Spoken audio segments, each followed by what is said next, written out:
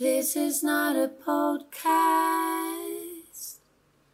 This is not a podcast.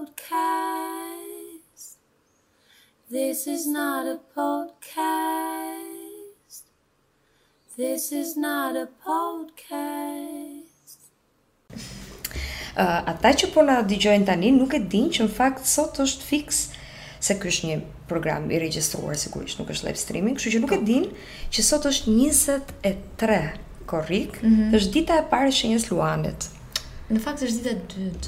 Po pse more se mund të thonë që 23 se ka pas shumë kontroversialitet. Ka fillu, po ajo varet është me orë lindje, me orën e lindjes, me orë. Okej. Do të thonë ka filluar dje pas dite nga ora 6 pas ditës, pra nga data 22 korrik nga ora 6 pas ditës, 6:30. Okej. Edhe vazhdojmë deri në datën 23 gusht.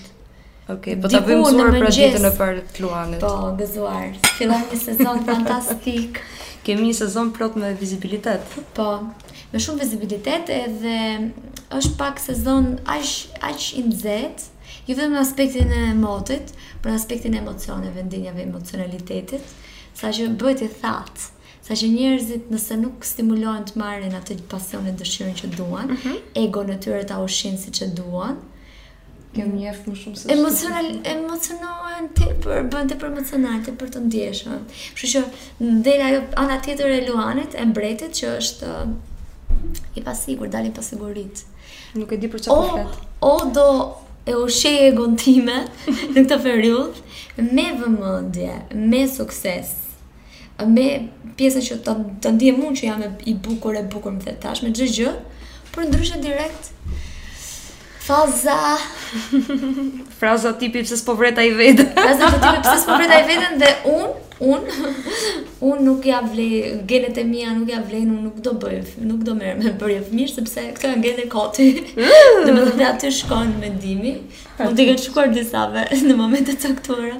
Kemi audiencë. Po seriozisht, domethënë nëse ka një shenjë që e shpreh edhe absolutisht çdo gjë është Luani, në një qartësi shumë të madhe, sepse shenjat e zjarrit në përgjithësi, kushdo që ka shenjat e zjarrit të harta vet në përgjithësi, ka tendencën që të reflektojë shumë për gjërat që shqetësojnë, edhe për mendimin, për jetën, për gjën, për çën të reflektojnë, dhe kur shprehen me qartësi edhe dëshpërimin e tyre, edhe krenarin për veten. Atëherë vetëm nga kaq, nuk besoj që ka nevojë për prezantim, po s'ka nevojë për prezantim. Se me një intro të tillë kuptoj që nuk mund të kisha person tjetër në Sleepover sesa Esmeralda Petrela, ose për ata të cilët ndoshta nuk të njohin me emrin tënd personal, privat, Harta Astrologjike. Harta Astrologjike in the house. Luani luenërve. Esmeralda, përpara se të fillojmë flasim një çik për temën e ditës, që unë e kisha me shumë qejf. Edhe për mua ishte një rastësi shumë e bukur dhe për mua ishte në vetvete Written in the Stars që të takoja pak javë më parë, sepse më ka dalë fiks në temë. Po përpara se të flasim pak për astrologjinë, për shkencën që qëndron pas astrologjisë, mënyrën se si ajo tek e fundit ndikon në jetën tonë dhe ne ndikojmë në astrologji, më trego pak nga lindi dëshira jote për të marrë me këtë, sepse është diçka shumë specifike. Mbi gjitha duke patur parasysh që unë duke menduar ti tek 28 vjeç, 27 mbush. Për pak ditë. Ti 28 vjeç, kështu që unë po mendoj që kur ti ke qenë ndoshta adoleshente, në fillimet e tua të kuriozitetit për një fushë të tillë, ka qenë stigma. Unë mendoj vetëm ndoshta 5-6 vitet e fundit dhe sipas me influencën shumë të revistës Anabel, ka shkuar shumë interesi masiv dhe popullor për astrologjinë. Po para kësaj, një vajzë po mendoj 14-15 vjeçare që ka dëshirë të merret me astrologji, mami që është në shtëpi dhe thotë kujti ngjave moj. Këtë imagjinoj unë, si ka qenë për ty? 100%, është shumë e vërtetë. Tani që vura edhe moshën time, edhe pjesën që ka 50 vite që kjo gjë është bërë popullore, dhe po mendoja unë, kam 10 vite që me këtë gjë, sepse mosha kur fillova të merresha ishte 13. Kështu që bë llogarit 15 vite që njihem si person që ka shumë pasion astrologji dhe pas, domethënë 2 vite pas i mbusha 13, kisha 15, hapa faqen horoskop, e thënë kështu si të shkruhet, e vura titullin në anglisht, mendova që në një pikë do e bëj vetëm anglisht, por gjë që s'u bukur. Kisha vetëm website në anglisht. Edhe si nisi, unë kam qenë një person që ka pas qef të studionte arkeologji. Ideja që të mësoj të gërmoj informacion edhe të zbuloj çka ka ndodhur në të shkuarën. Si jetonin të lashtët, si jetonin njerëzit e Egjiptit lashtë, informacioni i tyre, libri të vdekurve, po si është muhabeti, po si ishte Jezu Krishti, po si ishte Muhamedi, si është Bibla, si është Kurani, si është çdo libër i shenjtë, çdo libër i lashtë, informacioni mbi lashtësinë ishte pika ime tërheqjes. Astrologjia është një fushë e lashtë, ka burim informacioni të lashta, ka për të cilat shumë njerëz unë e di ndërkombëtar, domethënë kanë paguar shumë para që të kenë akses në këto informacione, në këto shkrime, në këto informacione, dhe unë gjithmonë kam ëndruar që ta kem një gjë të tillë një ditë, por kështu që kjo është arsye pse jam e njohur veçanërisht për këtë fushë, sepse kam pasur shumë pasion këtë gjë, pavarësisht stigmës, nuk më interesonte. Për mua ishte thjesht një burim informacioni drejt që më ndihmon të kuptoj lartësinë, të kuptoj universin, ndoshta Zotin, ndoshta qenien time dhe qenien e gjithëve. Dhe vërtet unë eca rrugë vet bllokut dhe takoja njerëz 15 vjeç, 16-17, veçanërisht në atë periudhë, po edhe më vonë, gjithsesi dhe më vonë sigurisht. Dhe i pyesja, ç'kemi si ja shoku ose shoqja e shoqes së shokut. Edhe po kjo ç'është kjo pyetje, ç'është një, ke parasysh? Ç'është kjo pyetje? Po, ç'është kjo? Më kujtohet një herë kam qenë afër tek një lokal afër Sami Frashërit. Në futa aty bashkë me kushërin time dhe shoqen e saj. Dhe kushëri i thotë shoqes se kjo është ajo vajza që ka faqen e horoskopit. Po vërtet, edhe çaj gjen shenjat ti. Po ja gjen shenjat njerëzve kur i takoj. Futemi te lokali dhe ishin nuk kujtohet numri sakt, a 11, a 13, a 14 goca, në disa tavolina të ngjitura me njëra tjetrën. Dhe unë nuk i njihja fare as pak. Dhe kjo shoqja e kushërirës se thotë që kjo goca të gjen shenjat. Po. Unë isha në këmbë dhe thotë gjen shenjat e këtyre. Unë filloj e them se cilës shenjën e saj. Për distave më kujtohet që e pyes për të më flasi pak. Po. Diçka për veten, por nuk u zgjata shumë. Dhe të gjitha këtyre vajzave e fundit fare nuk tha asgjë, asaj thjesht më dha përshtypjen e motërsimit dhe i thash binjakët. Dhe gjithashtu është vetëm që më kujtohet, po të gjithave ja dhash shenjën e saktë. Dhe ulëm në tavolinë bashkë me kushërin e këtë shoqen. S'pas ka fol njëri në tavolinë më. Jo, s'foli njëri. Ato bëra ato si luan që e mbarova showin tim, tani s'kam nevojë për lavdërime, vazhdojmë ulim, mbyllim ato perdet. Peasants. Edhe kjo goca më thot, po mua si e kam shenjën. Thash ti e gafore. Tha, bua. Edhe po kur adoleshente këto gjërat që të habisnin në ato kohë njerëzit që habiteshin prej me ishin kryesisht moshatarët e mi. Dhe kjo habitja nuk është një gjë që ti reflekton shumë gjatë që wow, si që ka kjo ç'është puna astrologjiste. Këto vitet normalisht edhe rritja në moshë bëhemi më aware, më të vetëdijshëm mbi më të ndjeshëm ndaj gjërave që mund të jenë të bukura edhe me abstrakte. Kështu që tani është më impresionuese për një të rritur. Dhe unë ato kohë mendoj se kjo është një gjë që për mua ishte thjesht mjaftueshëm magjike sa për të më bindur që astrologjia ka diçka të vërtetë, thjesht sepse unë e gjej shenjat e njerëzve. Domethënë vërtet nuk ka mbështetje shkencore nga shkenca, nuk ka mbështetje nga shumë njerëz, sepse horoskopi i bën shumë dëm astrologjisë në fakt. Horoskopi përgjithshëm. Por unë gjeja shenjat, kështu që çfarë të them vëlla, vërtet nuk mbështetet nga shkenca, po si ta shpjegojmë vetësimi që sa e pash atë, e krahasoj me diku tjetër dhe gjej që është dashi. Po në fakt kur e mendoj është një mim që unë kam shumë qejf që thotë, okay, nëse horoskopi nuk ekziston, më shpjegoj njëri akrepët. Si më shpjegon akrepët nëse nuk ekziston horoskopi? Pra. Zodiaku, pra astrologjia.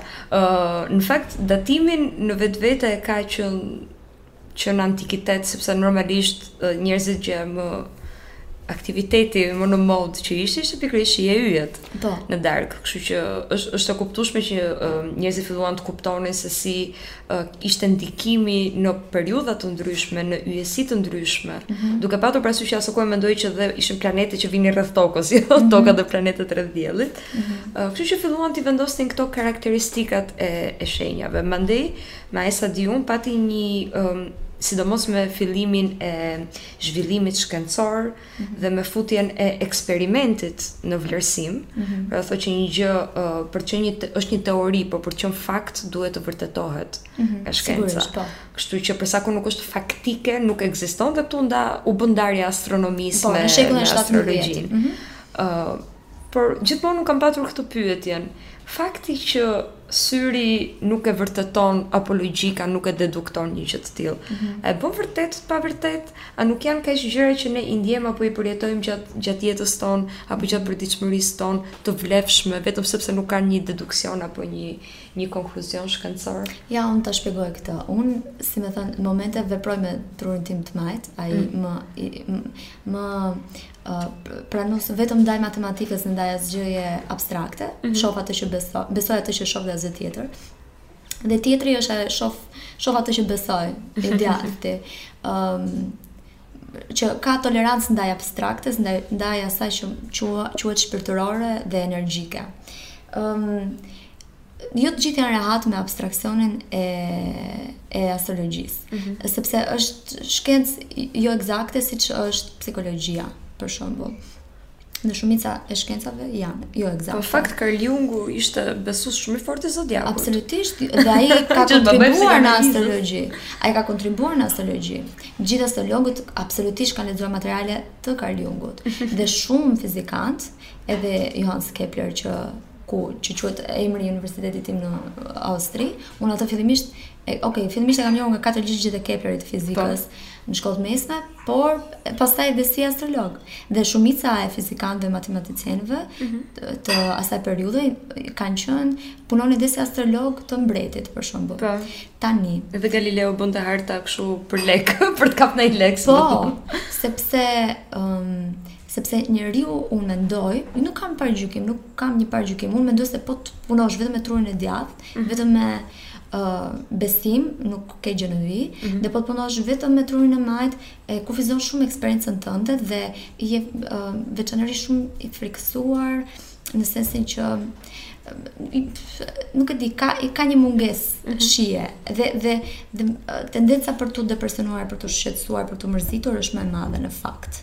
Kështu që ka nevojë për një ndërthurje mes të dyave dhe në momentin që ti e pranon këtë ndërthurje, e përjeton, bëhesh i gatshëm për të vëzhguar dhe për ta pranuar që ndoshta ky personi mund të ngjajë një personi tjetër dhe të kenë të njëjtën shenjë dhe nuk e di, ndoshta teoritë nga vjen astrologjia janë të ndryshme. Ndryshe thotë India, ndryshe thotë perëndime, ndryshe thotë lindja, ndryshe thotë perëndime. Por është ai shpreha që do gjumët kur ke ujkun. Dhe ujku është, nuk të njoh fare o shoqe o shok dhe unë të them shenjën. Dhe përveç kësaj ka pasur raste që unë kam thënë ti, unë mendoj se ti ke këtë shenjë hëne ose ke këtë ascendentin. Po në fundjavë gjetë dikujt ascendentin. Po. Dhe kjo është një gjë që sa më nuk është çështje shanse, po do i gjesh tani, po tani sigurisht që ka raste që nuk e gjej, po jo se e ka fjalë astrologjia, thjesht nuk jam unë mjaftueshme e vëmendshme, ose kam mendjen aty në Terezi, ndiem ndoshta imponuar, varet, ku më vjen më vjen. Po kur sa herë që më vjen dhe jam me sakt, kur më thon të tjerët, jo gjithmonë me sakt, kur më shtyn. Dhe sa kur më vjen thjesht ta them, ti më duket se e ke shenjë dhe jam me sakt. Siç ka raste që s'jam, sepse po flas me energji dhe energjitë e çdo personi janë konfuzuese, sepse nuk është vetëm ajo shenjë, është tabela e tij e saj. Dhe njerëzit më thonë Esmeralda, ka njerëz ka takuar, ka thënë Esmeralda, nuk dua të ofendoj, por nuk besoj në astrologji. Unë them, unë nuk ofendohem, jo sepse është çështje vetbesimi personal. Është çështje që askush nuk mund të ofendohet nga pjesa që dikush nuk beson tek diçka që unë besoj. në fund të ditës. Unë të them ty eksperiencën time. Në momentin që ti nuk beson në eksperiencën time, tregon që nuk e besim tek unë. Kjo është tjetër gjë. Po që thua që nuk besoj te astrologjia dhe kam frikë se mos kjo të ofendon, nuk qëndron sepse është thjesht koncepti dhe mua më pëlqen shumë diskutoj me skeptik. Shumë nga miqtë e mi janë skeptik, por askush nuk është 100% i pahabitur nga aq saktësi sa ka takuar nga leximi i astrologjisë. Po ti Hartën Astrologjike ke nisur si një faqe Instagrami, më the.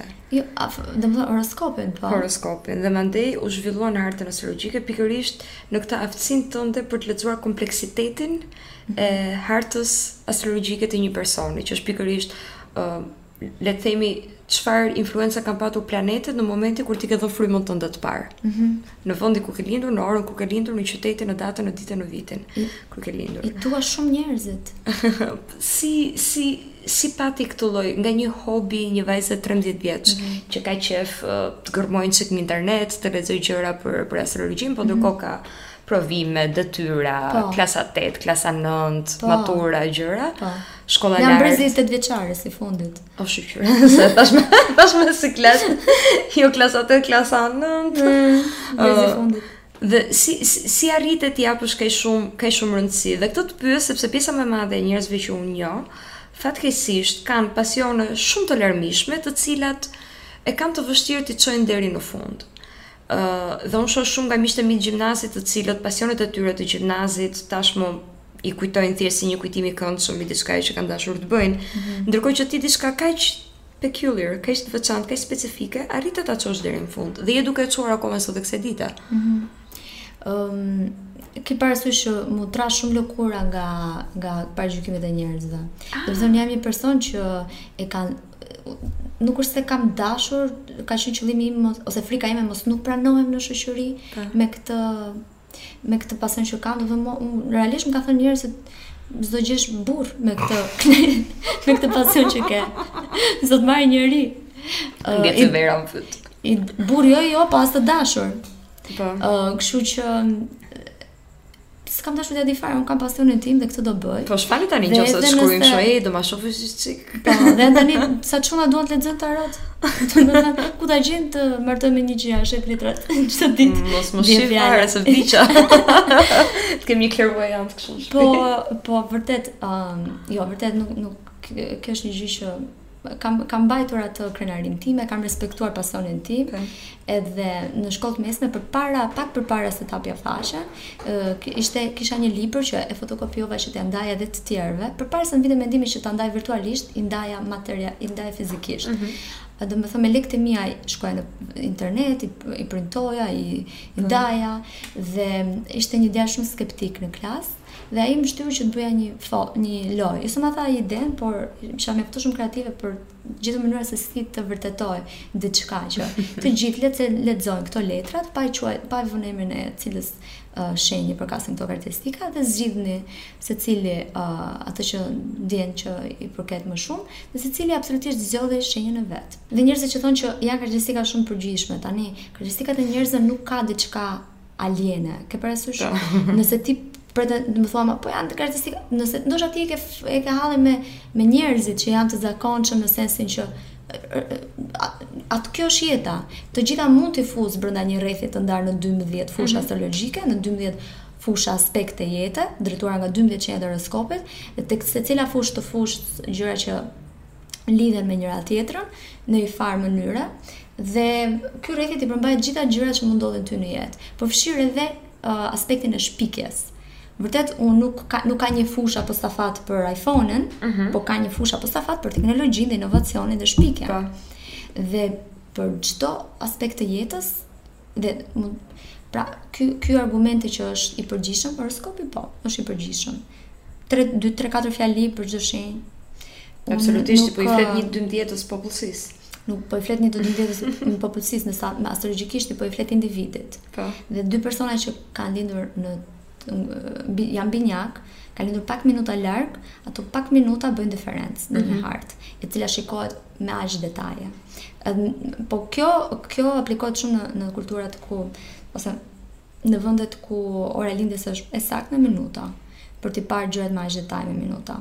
Kush do bishmëria e kësaj? Në radhë parë, nëse e merr një lexim astrologjik në një pikë tjetër tënde që ka kaluar, ndoshta fillimi i 20-tave, vetëm fakti që merr një informacion që shpjegon shumë mirë se ku ke qenë ti deri tani dhe si ndjehesh, është një motivimi që jam në rrugën e duhur.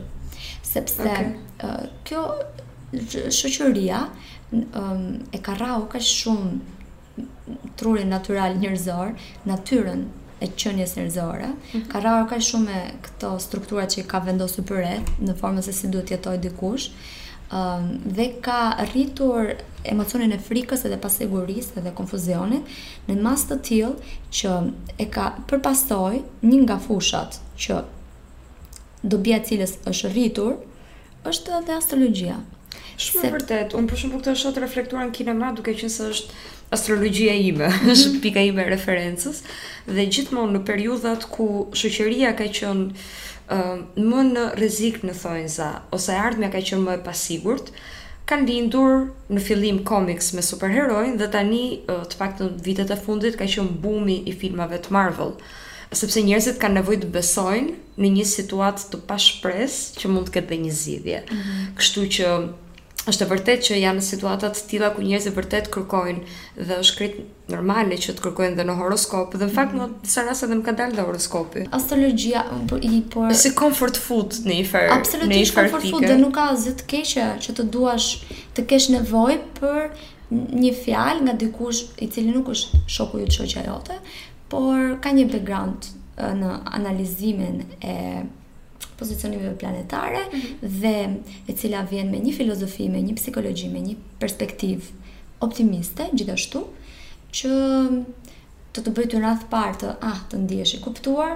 Po se kjo është, sepse përgjithsisht ne kemi tendencë që të kapim çik këto trecet, këto karakteristika që janë dhe çik më pozitive. Sepse për shembull ne di që peshorja është shumë e drejtë, shumë e dashur etj, por kur shoh këto që thon anët negative jam, se s'jam dhe aq keq. Nuk është. Po nga ana tjetër, a krijohet një farë sensi efekti placebo që thotë ti lexon për shenjën tënde dhe automatikisht krijoj një paramendim ndaj vetes tënde që ti je një person i tillë, pra indoktrinohesh deri në këtë farë pike? Mendoj se mund të ndodhi, sepse një pjesë e mirë e personalitetit tonë është diçka në cilën ne besojmë gjithsesi, edhe pa lexuar astrologji apo diçka tjetër. Domethënë, truri është shumë i programueshëm. Një pjesë e mirë e personalitetit tonë është besimi ynë, janë besimet tona. Domethënë, e kam diskutuar paracakosh të pjesën që neve nëse do i kishim mendjen shumë prezente, as prezente. Jo them prezente në moment, prezente në sensin që i prezent, shiko të tashme, shiko ku je. Ke mendjen prezente, ke je shumë prezent. Dhe nuk sheh me besime, po sheh vetëm me logjik, përpasoj je prezent, sheh vetëm momentin dhe shqetësimi për të ardhmen zhduket sepse e ardhmja është shumë abstrakte, nuk është aty ku je ti je në të tashmen vetëm dhe ti punon, ti bën atë çka ke për të bërë sot dhe nuk mendon dot për nesër. Nesërmja është vetëm vetëm mundësi, po ti e di çka ke për të bërë sot, je komplet jo emocional mbi aspektin që je komplet jo emocional në sensin që je emocional, je më i ndjeshëm se zakonisht, se ç'mund të jetë një person që është shumë i traumatizuar nga besimet e veta. Dhe je më produktiv dhe pra shef të tashmen dhe kthehemi prapë te kjo që përmendja tek traumatizimit e traumat. Neve jemi që fëmijë të traumatizuar nga besimet, nga mesazhet që kemi marrë në mënyrë të drejtë për drejtë ose jo drejtë për drejtë. Që pjesa më e madhe ka qenë kontradiktore. Po. Nga familja, nga njerëzit e afërt, të cilët janë gjithashtu po të traumatizuar nga shoqëria në të cilën u rritëm, nga të gjithë, nga media jemi të traumatizuar, nga shoqëria që është po ashtu e traumatizuar. Dhe gjithë këto trauma të shkëpusin mendja thotë po atëherë ti s'po më merr me mua në konsiderat në vendimet e tua në prezencën tënde, po merr besimet. Dhe mes vetdijes tënde dhe trurit tënd krijohet një shkëputje. po, një urë ose ura që gja ekziston, dëmtohet. Jo se nuk rregullohet. Sigurisht që mund, dhe kjo është ideja që ti mund ta rregullosh prapë. Po për aq kohë sa you trip ose pengohesh në rrugën me trurin tënd, ti do kesh paqëndrueshmëri emocionale, drama, të cilat nuk janë mëkat, por kjo të ndodh sepse inteligjenca jote nuk është aq prezente, sepse e ke zëvendësuar me besime. Në momentin që e zëvendëson me besime, je në mëshirë të tyre dhe një person që dhe ti mund të lexosh shumë libra të mirë, libra nga njerëz të mençur, të cilët janë të lidhur me inteligjencën e tyre, por ti nuk do lidhesh dot kurrë me mësimet e tyre nëse ti po ashtu nuk lidhesh me inteligjencën tënde. Ajo që unë kam menduar gjithmonë, sepse kam parë mënyrën se si njerëzit e kanë të nevojshme të definohen, të përcaktohen nga të tjerët. Kujtse, çfarë lloj mace je, çfarë dite javës je ti, çfarë shenje je, ky kombinim jot çfarë bën unike tek ty. Gjithë këto lloj gjërash janë kaq të parezistueshme, apo çfarë ti personaliteti je, ENFP, INFJ, çfarë je. Unë mendoj që ka të bëjë me faktin që është pikërisht një gjë shumë e përngjashme me këtë që ti the, që personat, duke qenë se që në momentin kur ti lind ke një bombardim influencash të jashtme, ti e ke të vështirë të kuptosh se kush je ti brenda. Kështu që përpiqesh të gjesh sërish mënyrat e jashtme për të kuptuar se kush je ti në të vërtetë. Dhe astrologjia është një nga shumë opsionet e mundshme që ta mundson një gjë të tillë, dhe ta mundson edhe duke patur si bazë faktike mënyrën se si ti natyrshëm dhe instinktivisht sillesh. Kështu që ti mund të jesh 10 vjeç, 20 apo 50 vjeç, nëse ti je një dash që kalon direkt Ferrari nga 0 në 100 në nerva, ti kur e lexon, ti e di se kush je instinktivisht. Kështu që e kupton që ka diçka këtu, nuk është pa gjë kjo gjë. 100%. Dhe mendoj që mënyra se si dhe rëndësia që ne kemi për të përcaktuar, për të definuar, qoftë edhe për të relatuar, unë gjithmonë e lidh me kineman, se është fusha ime interesit, për të lidhur me persona, edhe ka pafundësisht video të cilat unë paturpsisht të pranoj që i shoh, se cili personazh i Mean Girls jam unë. Ke di herën është peshore, ka ishte me të tjerët nuk e di. Po sepse këta njerëz, unë i kam gjetur shenjat, nuk kanë lexuar astrologji për veten, pa edhe janë dem. Ato thjesht janë, u s'kam lexuar ndonjëherë gjë për demin, por sillesh si dem. Se di çfarë do të thënë kjo për mua, por nuk lexon astrologjin e dem. Për mua që e kam parë edhe këtë aspekt. Unë demi në thras domi me qëralafe. Për kujdes për gjithë temat që në ndjeki. Si peshore që je e ke si kushuri demin nga aspekti astrologjik. Po jemi Venusën. Po pra drejtoni të dy nga Venusi, nuk do thoja motra ose vëllezër, por kushuri. Kushuri të parë. Takohemi ndonjëherë, i duam të mirë njëri tjetrit, po s'para bëhen ashtu. Po, si Merkuri me Virgjëreshë, domethënë binjakët me Virgjëreshën. Qëndron. Unë kam qenë për diçka shumë kurioze gjithmonë, sepse shoh shumë gjithmonë me popularizimin, sidomos të viteve të fundit të astrologjisë. Po marr shkas për shembull që te klipi i fundit i Doja Cat, gjatë kohës që ajo është në shtrat, është Hap the Pattern, që është një aplikacion që kush di. Po. Dhe shën if you know, you know. If you know, you know. Dhe mendoj që me masivizimin shoh shumë njerëz të cilët marrin përsipër të tregojnë për ty, për shenjën tënde, për kombinimin, për shtëpiat në të cilat të bien planetet e tjerë. A është vërtet kaq e thjeshtë? Se ndonjëherë duket easy. Okay, mund ta bëj kushdo. Është e vërtetë që mund ta bëj kushdo. Jo kushdo mund ta bëj aq mirë sa tjetri, por të gjithë mund ta bëjnë, sepse ti me astrologjin fillimisht, të paktën në shoqërinë ku jemi, fillimisht fillon në mënyrë të pavetdijshme të ushtrosh intuitën. Intuitën e kemi që të gjithë në 100%. Pastaj kalon në fazën tjetër që është thjesht intuita. Dhe intuita është një cilësi të cilën ne të gjithë e kemi, sepse të gjithë jemi qenie energjike. Së fundmi un kam përdorur tok fjalën kafshë energjike. Jemi kafshë energjike. Unë përdor kafshë të vogla kur flas për fëmijët. Nuk e di, a është relatueshme si të fjalësh. Ato janë edhe dhe ti po të shikosh dhe fëmijët që i përmendë, sa të logjikshëm që janë. Fëmijët janë shumë të logjikshëm. Thjesht nuk të duken sepse nuk po shndrojnë formë caktuar. Po fëmijët japin përparësi asaj që duhet japin përparësi, lumturisë, lojës. Dhe ti thua, të lutem, a ka mundësi të mos jesh kaq i lumtur? Të bësh këtë gjë tjetër? A mund të konformohesh një çik se kam gjë tjetër që konformohem unë, pse mos konformohesh edhe ti? Po, dhe kjo është ose fëmijët në pjesën që dikush mërzitet ose asarohet me ta, ose bëhet i vështirë në farë forme, dhe ai një fëmijë ka zgjidhjen ideale, e injoron. Si ke mirë ti, vazhdon shkon në dhomën tjetër ose smerre me ty. Dhe sa të rriturit për shkak të traumës që përjetojmë që na domethënë me thik tek individualiteti, te autenticiteti, te çfarë jemi me të vërtet, na vritet kjo dhe ndërtohet egoja. Rritet ajo si monster e vogël te ti dhe sepse vetbesimin po ta vrasin, siç çfarë është e natyrshme për ty, dhe të rritet kjo monstra tjetër. Dhe njerëzit janë aq të lumtur sa s'kan ego.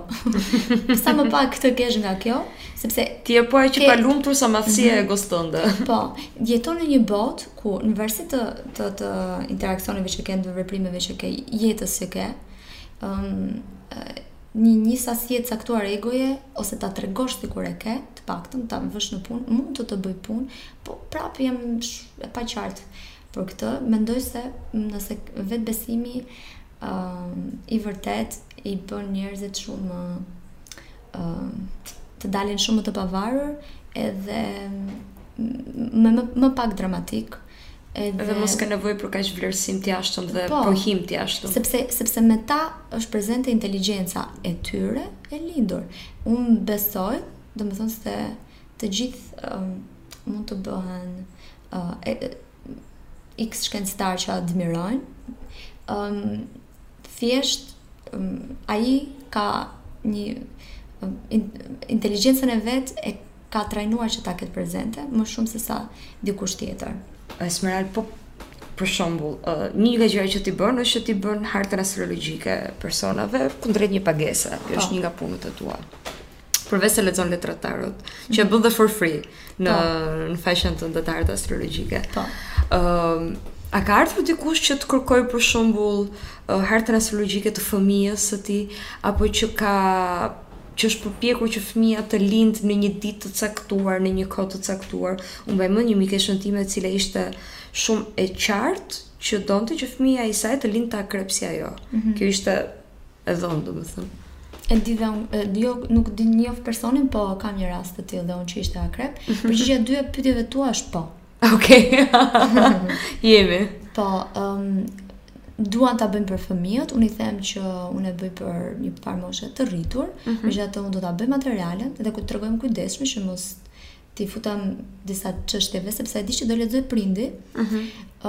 Dhe jam kurioze vërtet dhe kam thënë këtë njerëzve dhe edhe te harta astrologjike e këtyre fëmijëve kam thënë që shpresoj që në ditën kur ta lexosh, domethënë kur ti je mjaftueshëm i rritur për ta kuptuar këtë material, të gjesh veten në të dhe të të shërbej.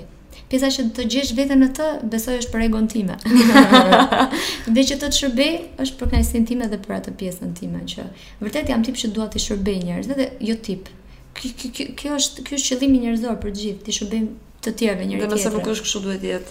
Po, duhet të jetë absolutisht sepse është nevoja truri që të shërbesh të tjerëve, të merresh me një punë. Ky ka qenë rasti im. Pastaj për pjesën që duan të lindin, po, absolutisht po, orën e caktuar, sidomos ato që që bën lindjen, në orë caktuar që linda fëmia nga fore, ta ketë shëndetin peshore, që është shëndetja më mirë për gaforën, idealisht. Dhe pa parë parasysh se si ndoshta shëndetja do i shkoj për shtat këtyre planeteve të tjera, po që vetëm në aspekt me diellin, kjo është më e mira. Po kur lexon hartën astrologjike dhe del diçka negative, ndoshta diçka fataliste, si ti je kirurg dhe ti thosh tash shikoj se ke smunje, po. E di. A ka një farë delikatese në mënyrën e thënies kësaj? Po. Sepse përveç skeptizmit, unë jam shumë dakord që shumë njerëz janë skeptikë dhe thonë po, ama. në çfarë do lloj stadi mendor, shpirtëror të jesh jetës, në momentin kur dikush vjen dhe të thotë një gjë negative në thonjza për të ardhmen tënde apo për veten tënde, të ndikon patjetër të hyjë në subkonsciencë, edhe nëse ti refuzon ta pranosh. Si jetë delikate në këtë pikë? Unë jam njëri me mërkurin në fushën e 9, që do me thënë që jam shumë e vëmendshme, shumë e kujdesshme në mënyrën se si shprehem, që të mos prek ndjenjat e askujt. E kam dhe vetë si person, nuk më shkojnë në mendje mendime ose fjalë të këqija. Është karakteri im, është personaliteti im. Kështu që edhe në punën time nuk mund të jem ndryshe. Kur shoh gjë ama, unë funksionoj me një material që nuk është i shpikur nga unë. Nuk e kam parë në ëndër. Është material i studiuar, i trashëguar, i analizuar. Unë jam një mësuese e këtij, ose nxënëse e kësaj dhe pastaj mësuese e kësaj. Dhe një person që ka përpiqem të studioj në fusha të ndryshme, të cilat më bëjnë që në fund fare të jap një mesazh që ti shërbi maksimalisht atij personi tjetër. Për ato minuta që unë i kushtoj, shumë vite lexim edhe studim. Dhe ka patur momente që unë kam lexuar harta, domethënë kam parë harta të cilat janë me perspektivë negative, se është kuara iku, po me perspektivë negative sipas astrologjisë, dhe fillimisht jam bler keq. Madje një herë kam pasur ankth, nervozizëm për kësaj, dhe mami im më tha, po pse kështu do bësh ti? Po kështu do bësh tani? Me ty do merremi në moj. Po. Edhe avash fillova ta mbledh veten, pa ai personi që lexoi hartën, më tha që ka patë përshtypjen që je pak e rezervuar, që ti di se si është puna, po që je rezervuar. Do nuk e thash komplet, sepse qëllimi im në fund ditës është që të motivoj. Por kur ajo më tha dhe situatën konkretisht se si e kishte, vërtet perspektiva ishte shumë negative. Dhe kjo nuk do të thotë se situata saj nuk mund ndryshoj nga forca e vullnetit të saj, por astrologjia shumë justifikohet me karmën, do ta themi kështu.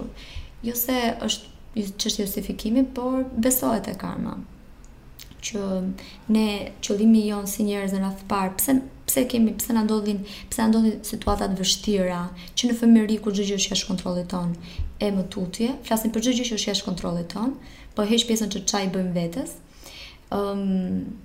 Është ideja, qëllimi i jetës është të mësojmë.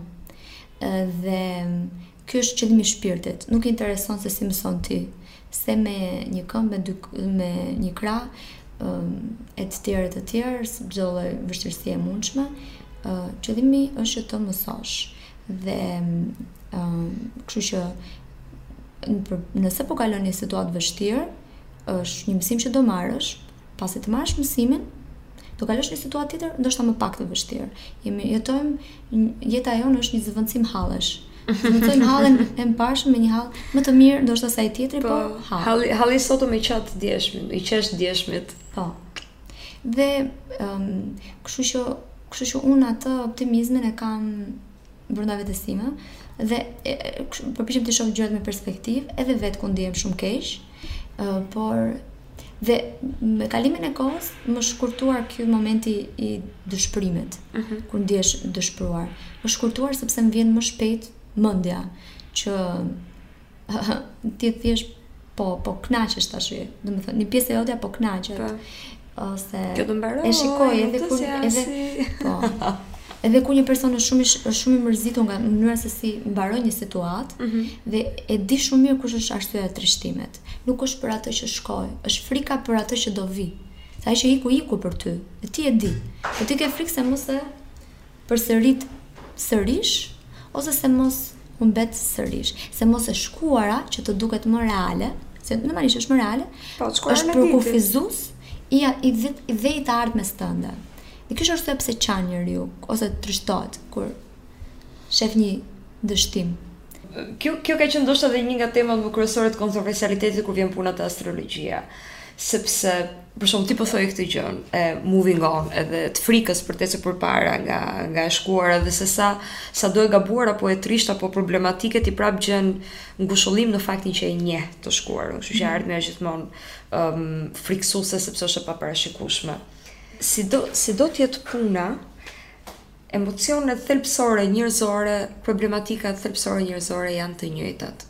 Ndoshta kjo është një nga arsyet pse si do të vi situata ne relatohemi me astrologjinë, sepse në çdo cep të botës, në një moment të kohës të hapësirës ta vësh gishtin, ke dikë që ka probleme me punën, ke dikë që i është thyer zemra nga një raport, ke dikë që sapo ka nisur një gjë të re dhe është super e lumtur për këtë gjë.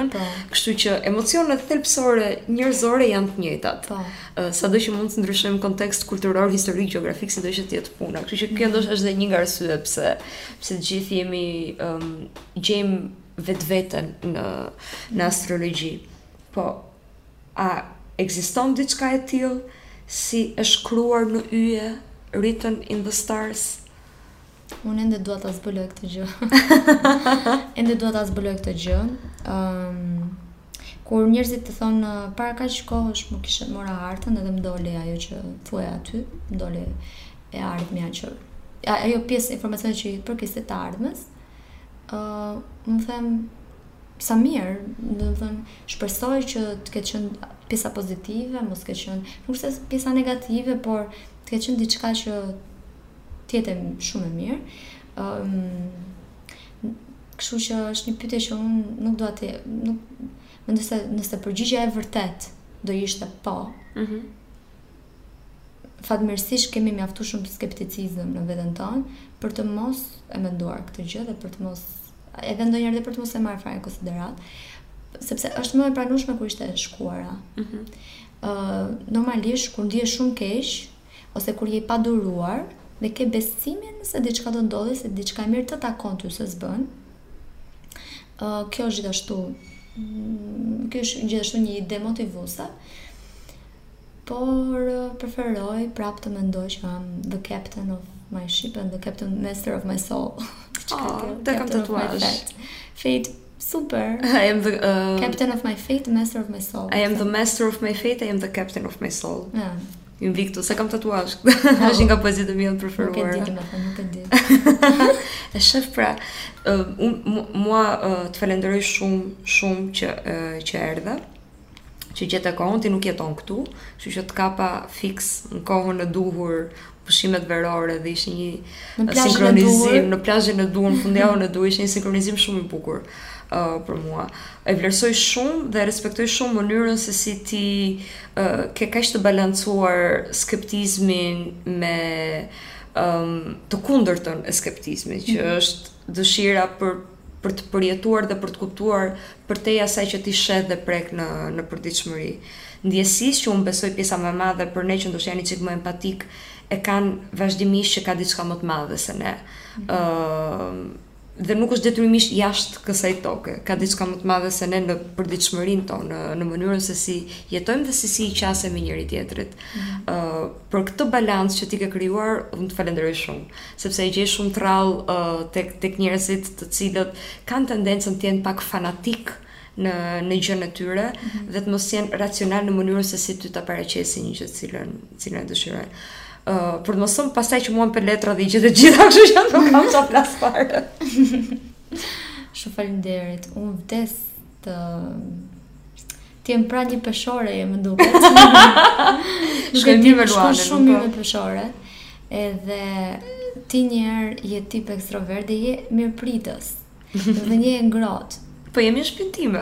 Po, jo vetëm për asaj, por ke një mençuri shumë të thellë. Po nuk kisha koeficientin e gjenialit në hartën time astrologjike, nuk të prish puna ajo. Prapje goxha prezente.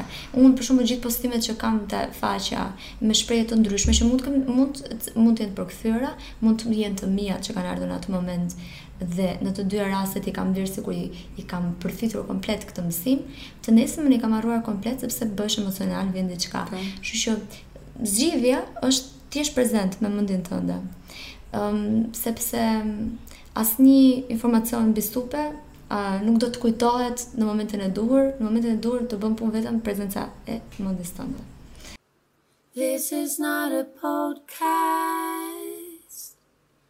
This is not a podcast. This is not a podcast. This is not a podcast.